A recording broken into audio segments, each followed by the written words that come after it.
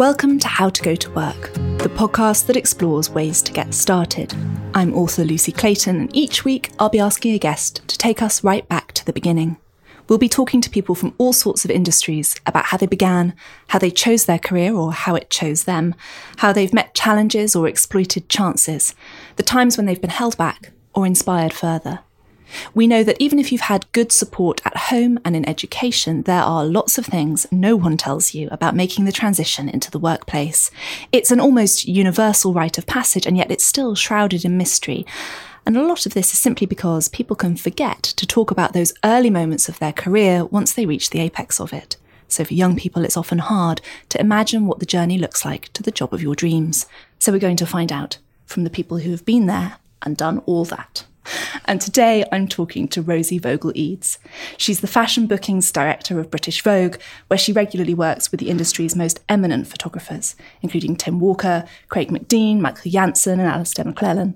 She's central to the creation of so many iconic images, and in addition to her role at British Vogue, she's a sought-after casting director working on shows and advertising campaigns for fashion's finest. She works with a range of artists from emerging to the most established, and naturally, she's the best dressed person I know. Rosie, thank you for joining me. Thank you for having me. We should say we're recording this in situ in the office, so I feel more than usually professional. Yes.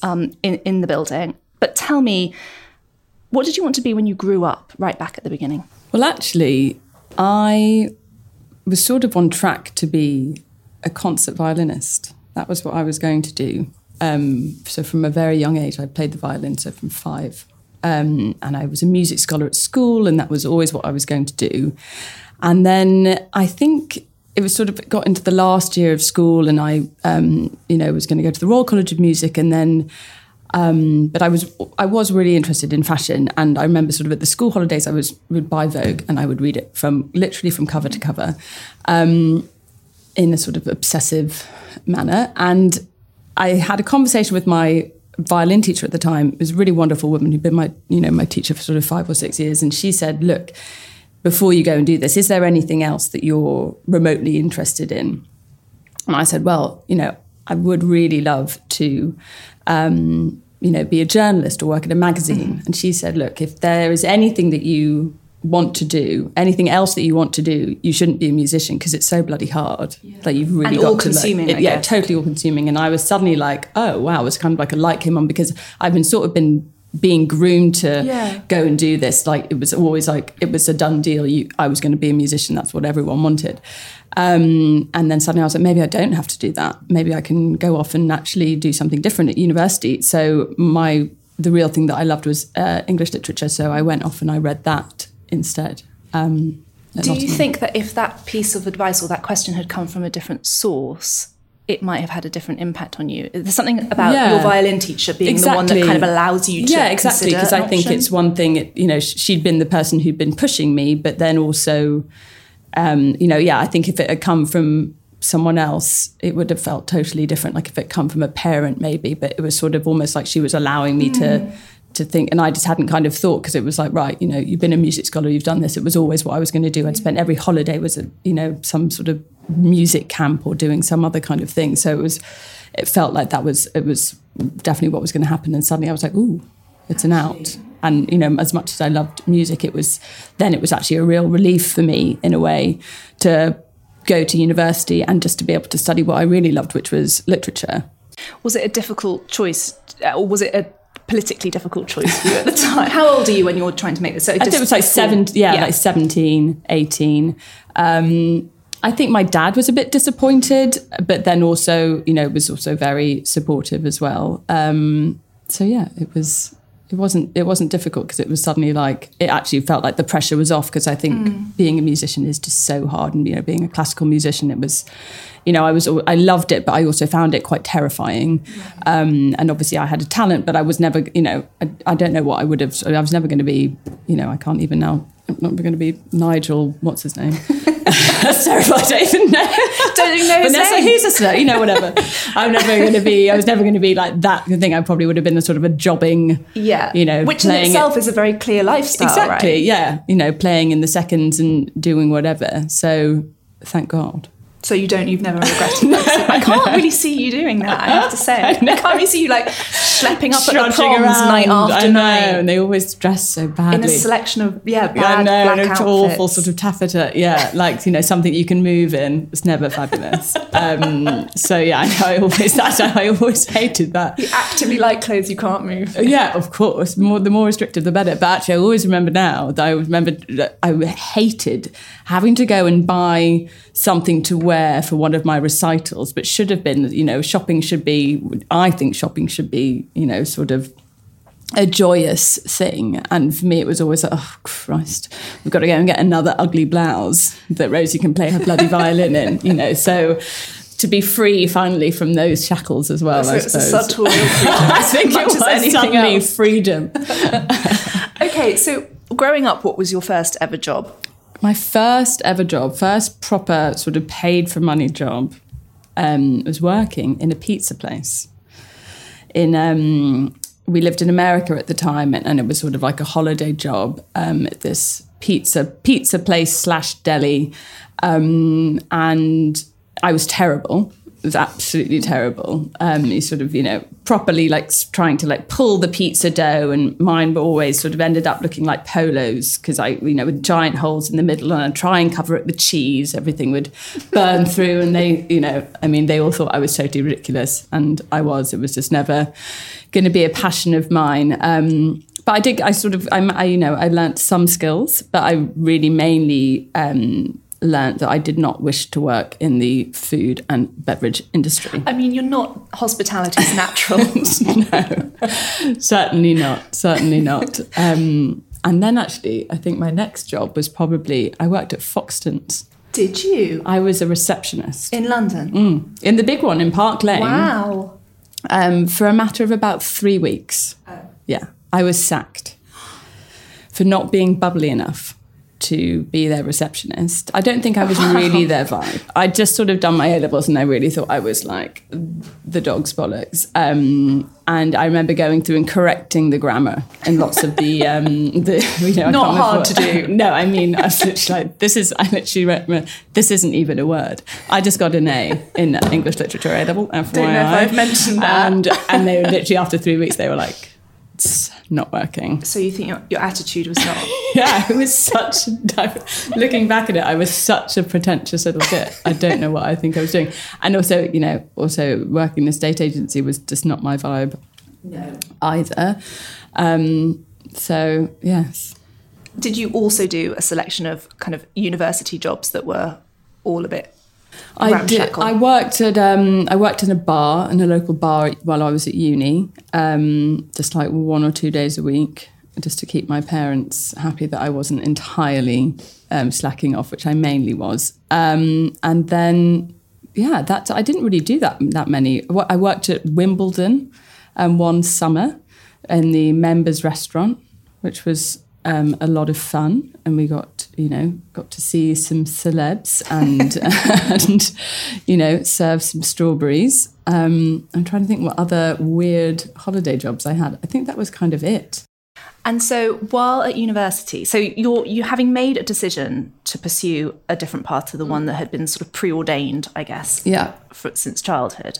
While you were at university, are you now plotting for your current role effectively? I think so, yeah. I was kind of, I kind of then thought, fashion journalism would be something that I would... First of all, I just really loved doing my degree because I really love English literature, and that was just, as I said, it was such a great break to suddenly not have to... Because when I was at school, I used to practice the violin for like 4 hours a day. So suddenly I went to university and I was like, oh my God, I don't have to practice. No one's checking up on me. I'm not going to kind of disappoint anyone if I don't, do all of these things. So it was really nice to kind of immerse myself in not only the subject that I was studying, but also just like, not having to practice for 4 hours a day. But do you think freed up a lot of time for... But did you take that discipline? It's quite hard to unlearn the discipline of something like that. Do you think you just applied it to a whole bunch of other things? I think probably I applied it to drinking and going out, probably a bit too much, possibly. In a straight swap. Yeah, exactly, a direct swap. Actually, do you know what? No, I joined the rowing team at university, because I was suddenly like, I'd never been allowed to play sports at school because I was always practicing the violin or in, you know, the orchestras and all of that kind of thing. So I was like, I'm going to be on the rowing team. So I did that with quite some vigor. And which I really loved. So that kind of became a thing. And also that was good. It's like the discipline, you're up early and you're doing that, which I did really enjoy. I mean, I wasn't very good because I don't quite have the physique for a rower, not being very tall. But it was good. I really enjoyed doing that.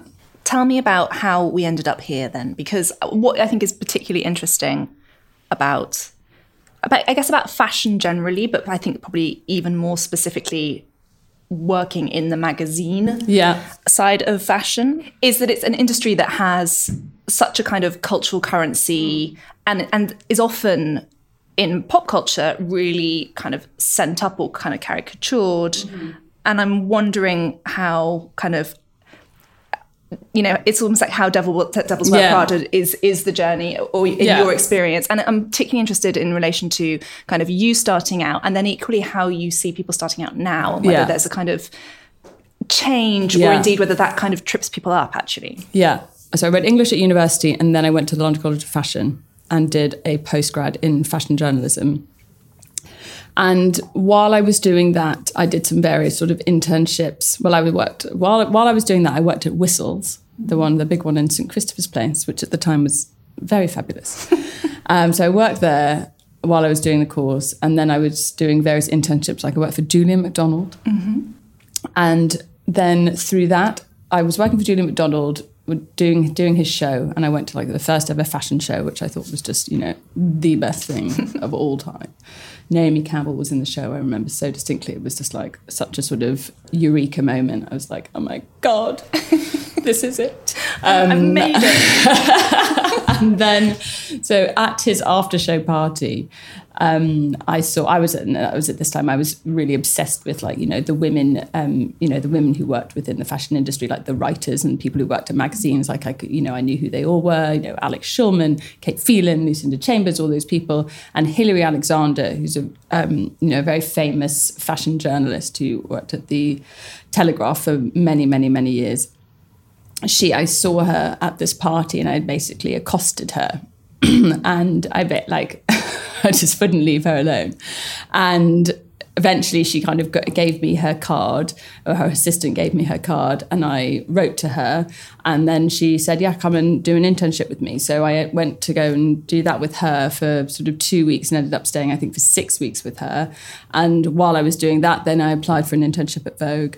I got an internship at Vogue and did that for...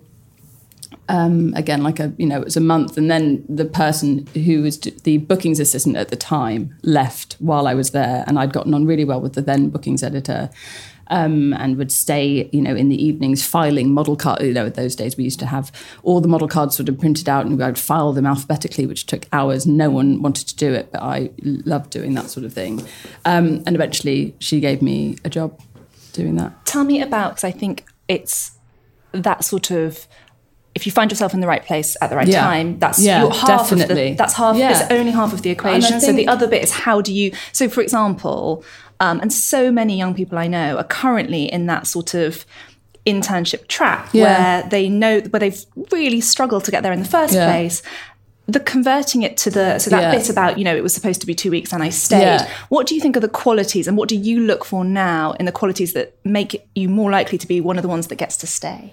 It's difficult because I think it's pretty simple. It's like, you know, be there early and be prepared to leave late. Like, just stay. Like, if you can see that people are still working, like, be there to do, because that's also like so much of like the good stuff happens after the end of the day. Right. Certainly here, it's just how it kind of works. Like when you're in this kind of a creative office, and oftentimes when you're doing stuff that's to do with New York, for example, sometimes part of my day doesn't even start until like 4 or 5 o'clock. Mm-hmm. And that's when suddenly decisions start getting made. Or here, like, you know, that's when you kind of have emergencies in the fashion cupboard when you're like, oh my God, how the hell are we going to get that Valentino look from such and such? It's like, right, it's in Paris now, it's in New York now. Or like suddenly someone, you know, an editor will come in, look at a rail and be like, this is all wrong. We need I didn't want black, I wanted white. So suddenly the assistant's like, running around, frantically calling in. And that's when, like, if an assistant's there, or an intern's there, you can be like, right, you go off and do this. And you might get, when it's fraught is when suddenly you need more hands on deck. So looking out for that kind of thing, like when you can actually and that's when you can really prove yourself, is when you kind of like can step into the breach, or you're there like waiting for those kind of opportunities. I went to fashion college and no one there. I think I hope it's different now because, people come to talk to me about things like this much more now. But certainly when I was at fashion college, no one said, oh, there's a bookings department, there's the production department. I didn't know. So when I went to Vogue, I still kind of thought, I'll probably end up being a writer. And, I write a few things occasionally, but it just didn't turn out to be that this was going to be my calling in the magazine. Because when I got there, I got on really, really well with my, previous boss, whose job I eventually now have, because I was just so interested in models. And I don't know where that sort of ever came from, but it was something that I was really interested in and really loved, like kind of like the nuts and bolts of like putting things together, putting teams together and like problem solving. And, that wasn't ever something that was explained to me as a job. Like, I didn't know that there was someone, there was a team in the office doing that, because you kind of don't think, everyone just looks at the pictures and thinks, oh, well, gosh, what a clever photographer. And you don't think that one man did all of that. Yeah, exactly. And think about the team and, how many people it takes to put it all together. Do you think that, because I think that's one of the most tricky things about most industries, but, film and fashion and perhaps even publishing are all kind of, or journalism probably as well, are all particularly tricky for this. We're so, as kind of growing up, we're so aware of the headline role in any industry, but those jobs like yours are actually kind of invisible, as you say, to someone looking at it from the outside. And it's interesting that was invisible to you, even though, frankly, you had a more encyclopedic knowledge at the time of, certainly this magazine. Yeah. That's kind of, do you think that that's changing at all? I mean, it seems that it is. Yeah, I think it is. Certainly now, like, they have more courses, I think, and people are kind of a bit more aware because, certainly there've been, programs about, what it is like in the inside. I think for a long time, the magazine industry was sort of shrouded in this sort of mystery, and people just thought we kind of like scuttled in and out of Vogue House in high heels, and suddenly a magazine pops out like delivered by a stork. But now I think it's much more open, and people really do realize what's going on, because everything is so much more open, with Instagram and everything, you kind of like the behind the scenes of everything. And I think people also are really interested in that as well. And I think generally people are interested in what goes on behind the doors of Condé Nast. And I think we're trying to be sort of more open. How were your expectations kind of on arrival versus the reality of being here for something that you've kind of aspired to be in the environment for so long? Well, I think that I do remember that there was a sort of there was like a document that you were given when you arrived as an intern, and it was basically said in bold letters, do not expect that you will be going on a photo shoot, kind of thing. Because I think lots of people get that out of the way early on. I think that's good. Just shut it down. And really, I did spend like a lot of those first few weeks. It was literally just you're in the fashion cupboard, which at the time, now actually we have a glorious sort of 2 giant fashion cupboards, and it's much more fabulous. But at the time when I was there, it was an actual cupboard, like an actual like dusty, foul sort of layer, and you'd be in there with your pile of tissue paper, just literally doing returns, or then you might be asked to like hang clothes up or line shoes up. I remember there was one editor, and you had to line the shoes. Well, actually, it was her assistant who was the real piece of work. You had to line the shoes, like you would line them up, and she'd be like, "What is this?" And you would look down and you would say, I've lined all the shoes up. And, I would have done it by colour. And she'd be like, why on earth would you have done it by colour when it clearly needs to be done alphabetically by designer? And I was like, oh, my God. So it was that sort of thing. And it was, lots of it was very, boring to some people, but to me, I loved being able to handle all of these beautiful clothes, and also just to be there to kind of watch and listen to these amazing stylists, as I said, like Kate Phelan and Lucinda, and just like being around them to me was like amazing. And I was always I just had my ears pricked the entire time, and if anyone said, oh gosh, I'm a bit thirsty, I'd be like, I will get you some water, what can I do for you, like really sort of ingratiating myself. And again, my old boss, she was like, oh, I don't suppose, you want to help me organise these 40,000 model cards into alphabetical order. And I was like, yes, nothing would give me greater joy than to stay here after 8 o'clock on a Friday night and organise your model cards. But I did it willingly, and because I was just so happy to be here. It was just, I would have done anything anyone would have asked of me. I absolutely would have done it, with a spring in my step.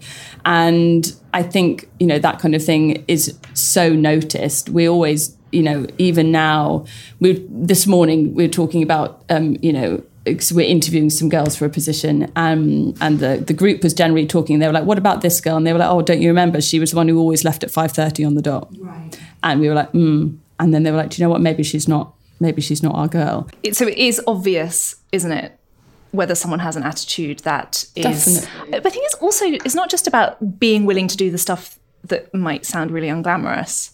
It's about understanding that is part of collaboration. Yeah, definitely. And, just learn, you can learn so much also just by listening to what people are doing, like listening to how people are on the phone and picking up on like what is the right tone to be using, like, don't leave a phone ringing. If you're sitting on the desk and your phone's ringing, don't look around and sort of be terrified to do it. Just pick it up, answer it, see what you can do. Oh no. What is this new phone thing? It's a real bugbear of mine. Just pick it up. Pick it up.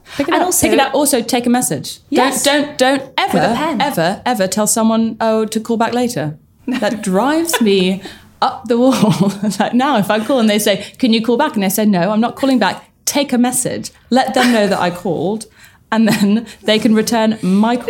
It sounds so old-fashioned to take a message. It's like dictation, but it's so important. And the other thing that drives me crazy, and now I'm just whinging, but is that thing where it's like, if there is a crisis emerging, so not even a fully fledged crisis, but something dark on the horizon coming towards you, you know what the absolute best thing to do is? Phone everybody involved. Do not send an email, like copying in a million people, and then sort of sit back and be like, let it explode. Dealt with that. You have not dealt with it. Absolutely not. And that feels, I don't know, partly because of our reliance on technology and on messaging in particular, I think, has changed so much. And there's that, like, I keep reading about kind of people not even ringing doorbells anymore because they stand outside and phone somebody to say that or message them to say I'm on the doorstep, which strikes me as deeply perverse. No. But it's part of that whole thing that's sort of, have we forgotten how to sort of do basic things? But I mean, you wouldn't be able to do your job, which requires, and we should actually talk a little bit, having just said that, it's good to have visibility on jobs that are less kind of headline in any industry. We should talk about what your actual day-to-day looks like. You would not be able to do that if you were frightened of phoning people. No, God, I'm on the phone more than anyone. I actually wear a headset. Do you? Yes. See, once a receptionist, always a receptionist. I know, exactly. A sort of Madonna-esque headset, which I just love because otherwise I would just have a bad neck from constantly doing that, and it enables me to do that, and also provides, a prop should I need to enliven everyone with a sort of dance routine at the drop of a hat. Exactly. My day to day, gosh, it can be really, it can be really different. That's one thing I do love about the job is that it changes so often, and it can, no day is the same because no two shoots are the same, and, everything's constantly changing. It can be, I have lots of meetings with my editor-in-chief, with Edward. We spend a lot of time talking at the moment we're talking about what we're going to be doing for next season. So I'll meet with him, either just myself or also like with our our creative director, and have a think about what photographers we want to be using, that sort of thing. Looking at, where we are with what's been shot, if things are missing from the magazine, if, we're saying we're looking at the magazine and we think, oh, actually, there's no studio story in here, or there's nothing, or the other day we had there's nothing wearable in this issue. I'm not sure that's a problem. So we were like, shit, quickly, let's do a story, let's shoot something. Let's shoot like a tailoring story. So there's something that that feels more shoppable, or this, that kind of thing. Or are we missing like a beauty thing and that sort of? So we'll go through that, looking at what's missing from, or what needs to be done, or if someone hasn't delivered their pictures or that sort of thing. And then I'll also be looking at producing the shoots that we're doing. So, putting hair and makeup options on, looking at photographers' dates, making sure that everything can work, figuring out if someone needs to go on a trip, where they're going to go. So then I might meet with travel PRs to talk about that. Models, I see lots of models, when they're coming into town. So either new faces, or when the bigger girls are here, if they're here for another thing, they might come in and, come in to see me, have a chat. We'll do digitals on them. So we've got recent pictures of them on file. And just to see how they are, and also meet the new girls. If, so say someone, this morning a girl came in who's brand new British girl holding a Burberry exclusive for the shows. So it's always good for me to meet all the British girls, especially in particular, because we really like to push them here. You also, though, importantly, having thought at the beginning about sort of journalism, I guess, as a writer, but you do write as part of your role. And I think albeit not, day to day, I wonder I think it's an important thing about all creative industries, that there is an ability to flex within a role that allows you to kind of perhaps explore things that are latent, or that you have this sort of burning desire to do. I think it's about being not afraid to put your hand up and say, oh, I can do this. So sometimes if I'm really honest, I haven't done it much recently because I'm busy and I have a 2-year-old, so I'm exhausted. I can't write a sentence. I can barely do anything, no. But certainly in the past, for example, when I'd fairly recently started, we put Rosie Huntington-Whiteley was on the cover, who's a model who I've known since she was like 14, 15. She's sort of a friend of mine. And they were like, oh, we just need like a little piece to go with, this cover shoot that we're doing with her. And I was sitting in the meeting and I just said, oh, I'll do that because, I know Rosie, I've known her for years. And then so I wrote this little, it wasn't a big article, but it was like a nice little cover article just sort of talking about her. Or, if they're talking about having gone somewhere or doing somewhere, I'll say, oh, no, I've been to that hotel, I'll write about it, or, things like that. And, I think doing that, being able to just say, oh, I can do that, I can write about that, and I think that's an important thing to do, to kind of to listen to what people are saying, sitting on those meetings, even if you necessarily don't have to, because I think the best things come certainly here. I mean, my previous editor always used to say, the best things happen when you're all in a room together. That's when all the best ideas come up, when you're all kind of throwing your ideas in, and then people will put their hands up to do, various different things. And people who it might not necessarily be in your job description it's not in my job description to talk about beauty, for example, but I will have an opinion on it. And as a woman, who is a reader of the magazine, I think, all of our voices here are important, and we're all here for a reason. They brought this group of women together for a reason, because I think we all bring something different.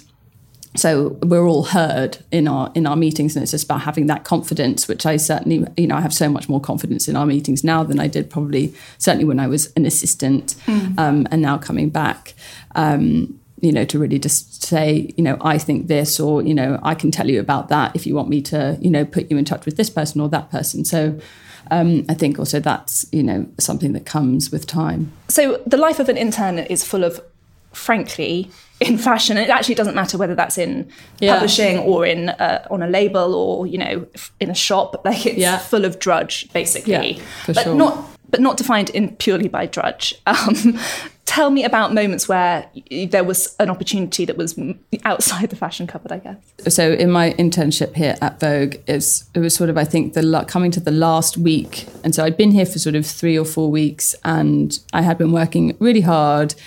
And there was a big cover shoot coming up, and I'd been helping them with the prep and staying late and doing all of that. So I kind of knew all of the, was aware of all the clothes that we had for it and that kind of thing. And then, but obviously knowing full well that I was not to expect to go on a photo shoot as dictated by the memo. But the stylist's assistant at the time, the day before, called in sick.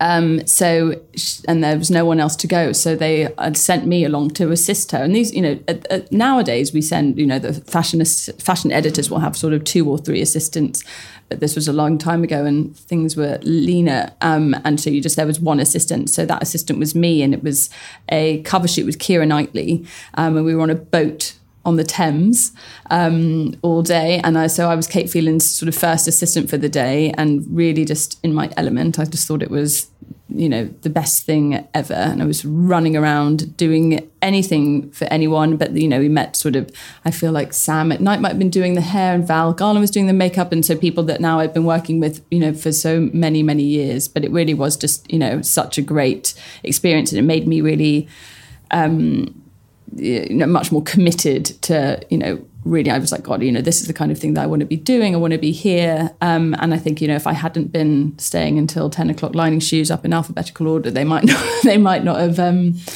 have got the call. Exactly. So I just remember that was I was so elated. I think it was probably like 2 hours early, sort of standing on a pier in the Thames, desperately with like 12 suitcases. Yeah, I'm here, guys. Come on. But I think that's the important point, that those moments, you cannot predict the moments where you will suddenly get a break. Absolutely. You have to be ready for looking them. for it all the time. Yeah. Just constantly have your ears pricked all the time, because you never know. And it will be that someone's sick, or a crisis suddenly happens, and so everyone's energy is elsewhere, and you can save the day. And it's always about, I think, one thing that I always say to my assistant is, we're problem solvers, and, it's always about being part of the solution, not part of the problem. So when we have a problem, normally what I do is I would never tell my editor that there's a problem until I found the solution.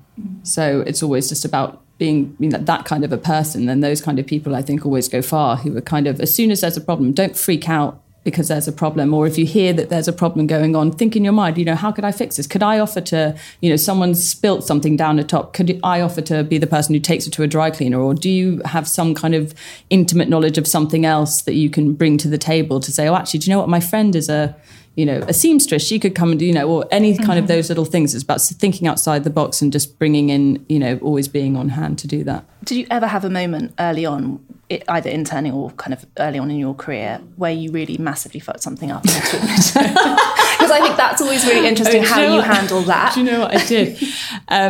It's showing my age. In the ye olden days, we used to fax out our call sheets. Wow. Oh my God, and it was this incredibly laborious process, obviously. So you'd have to fax into literally, well, in those days it was probably only about 15 people. Now it's like 30 that you send them out to, but it was done by email. So one of my jobs was to fax out the call sheets.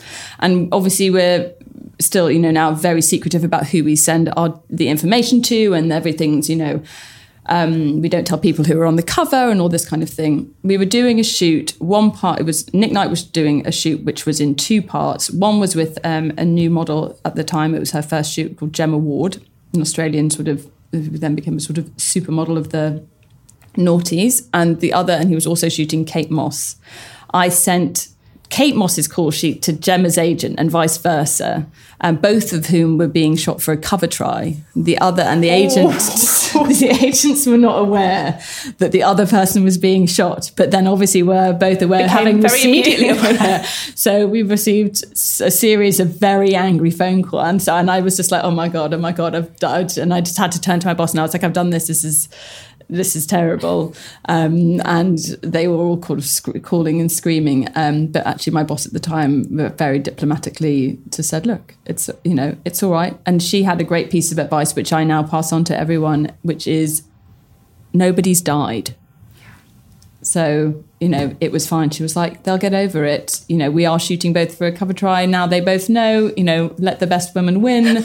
And actually she very kindly called up the agents and said, don't you dare scream at my assistant. That's which good. Was very nice. I hope you do that too. I do. Good. I do. What's the best piece of advice that you've ever given to a young person starting out? I see a lot of young models, and I always say stay in school, because it's really, in the fashion industry, it's a contentious issue. Lots of the designers want really young girls,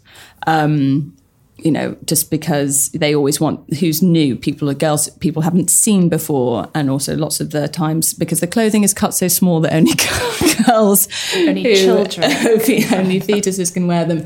Only girls who have not yet really developed, which is something that I'm very passionate about trying to change. And here at Vogue, we now only work with models who are over 18, and that's something that I'm really vehemently pro. Lots of people don't agree, but it certainly is my view, because I think it gives people longevity to, and I think that works for loads of different things.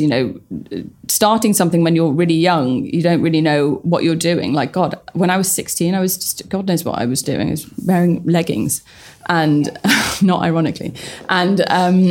And I think, at 18, yes, even still at 18, you're not quite wouldn't say fully formed, and you need to be really kind of, I think, nurturing. And having since, now that I'm a mum, I'm really, concerned about models' welfare, and I want to make sure that, they're really doing what they want and really being taken care of.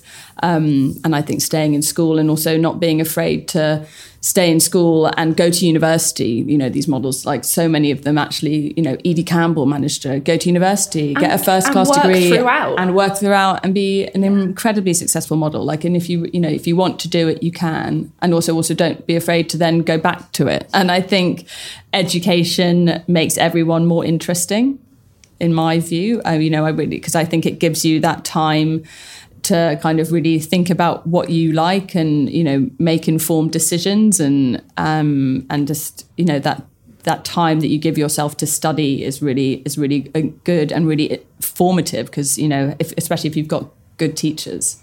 So I think never deny yourself the access to that. And if I was coming to interview with you, which obviously would be a disaster, I think you'd be great. She's wincing. But what would I have to do to impress you? What is the hireable stuff when you're looking for someone? For me personally, I like people who are on time. Actually, I myself am rarely on time, but that's okay. I deplore it in others.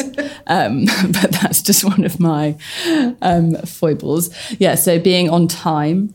I think being dressed, I think it's a preconception of people who work in the fashion industry, that you've got to look super fashionable. I'd actually rather people didn't look hyper fashionable, because oftentimes they generally get it wrong, and I'd rather that that people were spending more time thinking about how they're being perceived by what they say, than necessarily having we've had things when people have come in I won't say fabulous, but I wouldn't call them fabulous outfits. But when you're like, oh, it's an outfit. God, it was a look, right? And they can barely walk down. They're walking like a geisha, sort of cobbling down the corridor in these terribly high heels, and they don't look sort of comfortable because they're in a giant sort of Gareth Pugh jacket. But I imagine that happens all the time, right? Because the pressure of something up for an interview. It's in fairness, it's not a normal interview, is it? You feel rightly or wrongly that there's an extra layer of judgment. Yeah, definitely. Yeah, I would say so. But then I think, just having the confidence to strip that back and just of course we want you to look great, but that's not the be all and end all. And the assistants who, the fashion assistants that we work with, they've all really got a great sense of style, of course, but it's actually much more pared back. And as you say, I just want someone who looks comfortable, chic, capable of doing the job. Exactly, but not you've spent 8 hours getting ready. Also, it's not a competition, is it? It's fine. Definitely not. And also just, I think people who go, my assistant at the moment, we were hiring and we'd gone through our normal channels. We have there's a Condé Nast website and the job was up on there. And I was sort of sifting through all these, loads of people who apply for the job. And actually one thing is that people often apply for the jobs here at Vogue and I think they don't even read the job description. They just see it's Vogue and they apply. And you're kind of well, you have absolutely none of the skills that you really need for this job, or you've got far too many skills for the job. And people are just sort of desperate to work at the magazine that they're not really thinking correctly about what is going to be right for them. But my assistant at the moment emailed me directly. It was clever enough to work out what my email address would be. It's not very complicated. Emailed me directly with a PowerPoint presentation of why she wanted to work at the magazine. It was, fabulous. I'm a terrible Luddite, and I find PowerPoint presentations incredibly seductive. Impressive. Wow. Things I never thought I would hear you say. I know. I was sort of just electrified by the PDF. And but it was great. It was really thorough. She'd done like picture research. She'd listed her favorite, her last 3 favorite issues, why she liked them, what models she liked, which photographers she was interested. And I was just like, whoa. And I basically just hired her. So hyper engaged. Yeah. Bothered to put the time in as well. Yeah, and also like sneaky enough to email me directly. We like sneaky. Yeah, just do it. And because I saw it and I was like, oh, okay, this is the girl. Before I'd even really met her, I was like, no one else has done that. No. It's really taken the time. Don't just send me your CV, another thing that I cannot bear is the kind of the cut and paste covering letter, which is obviously just sent to everyone. Because you really want, a great covering letter can also be a really, a fabulous thing, seeing when they've actually, as I said, my current assistant had talked about the recent things that we'd done, like very recently, what she liked about them, things like that, and having that kind of engagement. But also as reading that note, that she is talking to you. Yeah, exactly, not just Dear Jo blogs. And it sounds so basic. I have a passion for fashion. If I read that one more time, I will throw myself out of the 5th floor window of Vogue House. Avoid rhyming, generally avoid rhyming. Don't rap in an interview. There's lots of basics. In the book, we talk about if you can't be bothered to hone your CV every time, and obviously the letter every time, then do you really want that job? No, exactly. I think that's the question you have to ask yourself. Totally. It's really a fraction of work for potentially an enormous benefit. Exactly. Detail. Who's been the biggest influence on you? I would maybe say my dad was a huge influence in that when I first got my job here, many, many years ago when I was an assistant. And, I think, the pay here was, it's not amazing. You don't work at Vogue for the money, just so that but the pay as an assistant in the early noughties was particularly low. And my dad said, I think he thought that after I'd said I wasn't going to do music, I think he thought that maybe I was going to be like a lawyer or do something like that, use my brain. And he said to me, I don't understand why a clever girl like you does a job where you make pocket change. And I was so livid with him. For many years, I was really, really quite... Just fostering this anger. Exactly. Because he didn't get it. My dad was a doctor.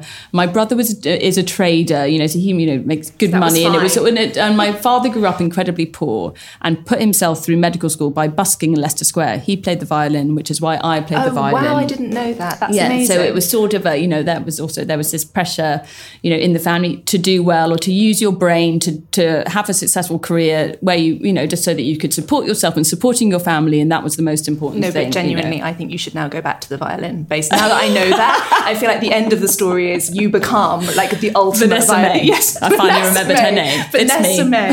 So I was very sort of annoyed with him for a long time about that he didn't get it, because also like a lot of people still now, I think there's a lot of mystery around the fashion industry. It's not something that people sort of understand. I think actually for a very long time my father couldn't distinguish between The Devil Wears Prada and my job. Like, he actually thought that perhaps that was like a sort of documentary, and that was exactly how things happened. Did that horrify him? I think he was just so pleased that he actually kind of knew something about it. It was an insight. But actually it really was. It was like, this is a fashion cupboard. This is what you do. You have rails of clothes. You do organised photo shoots and things like that.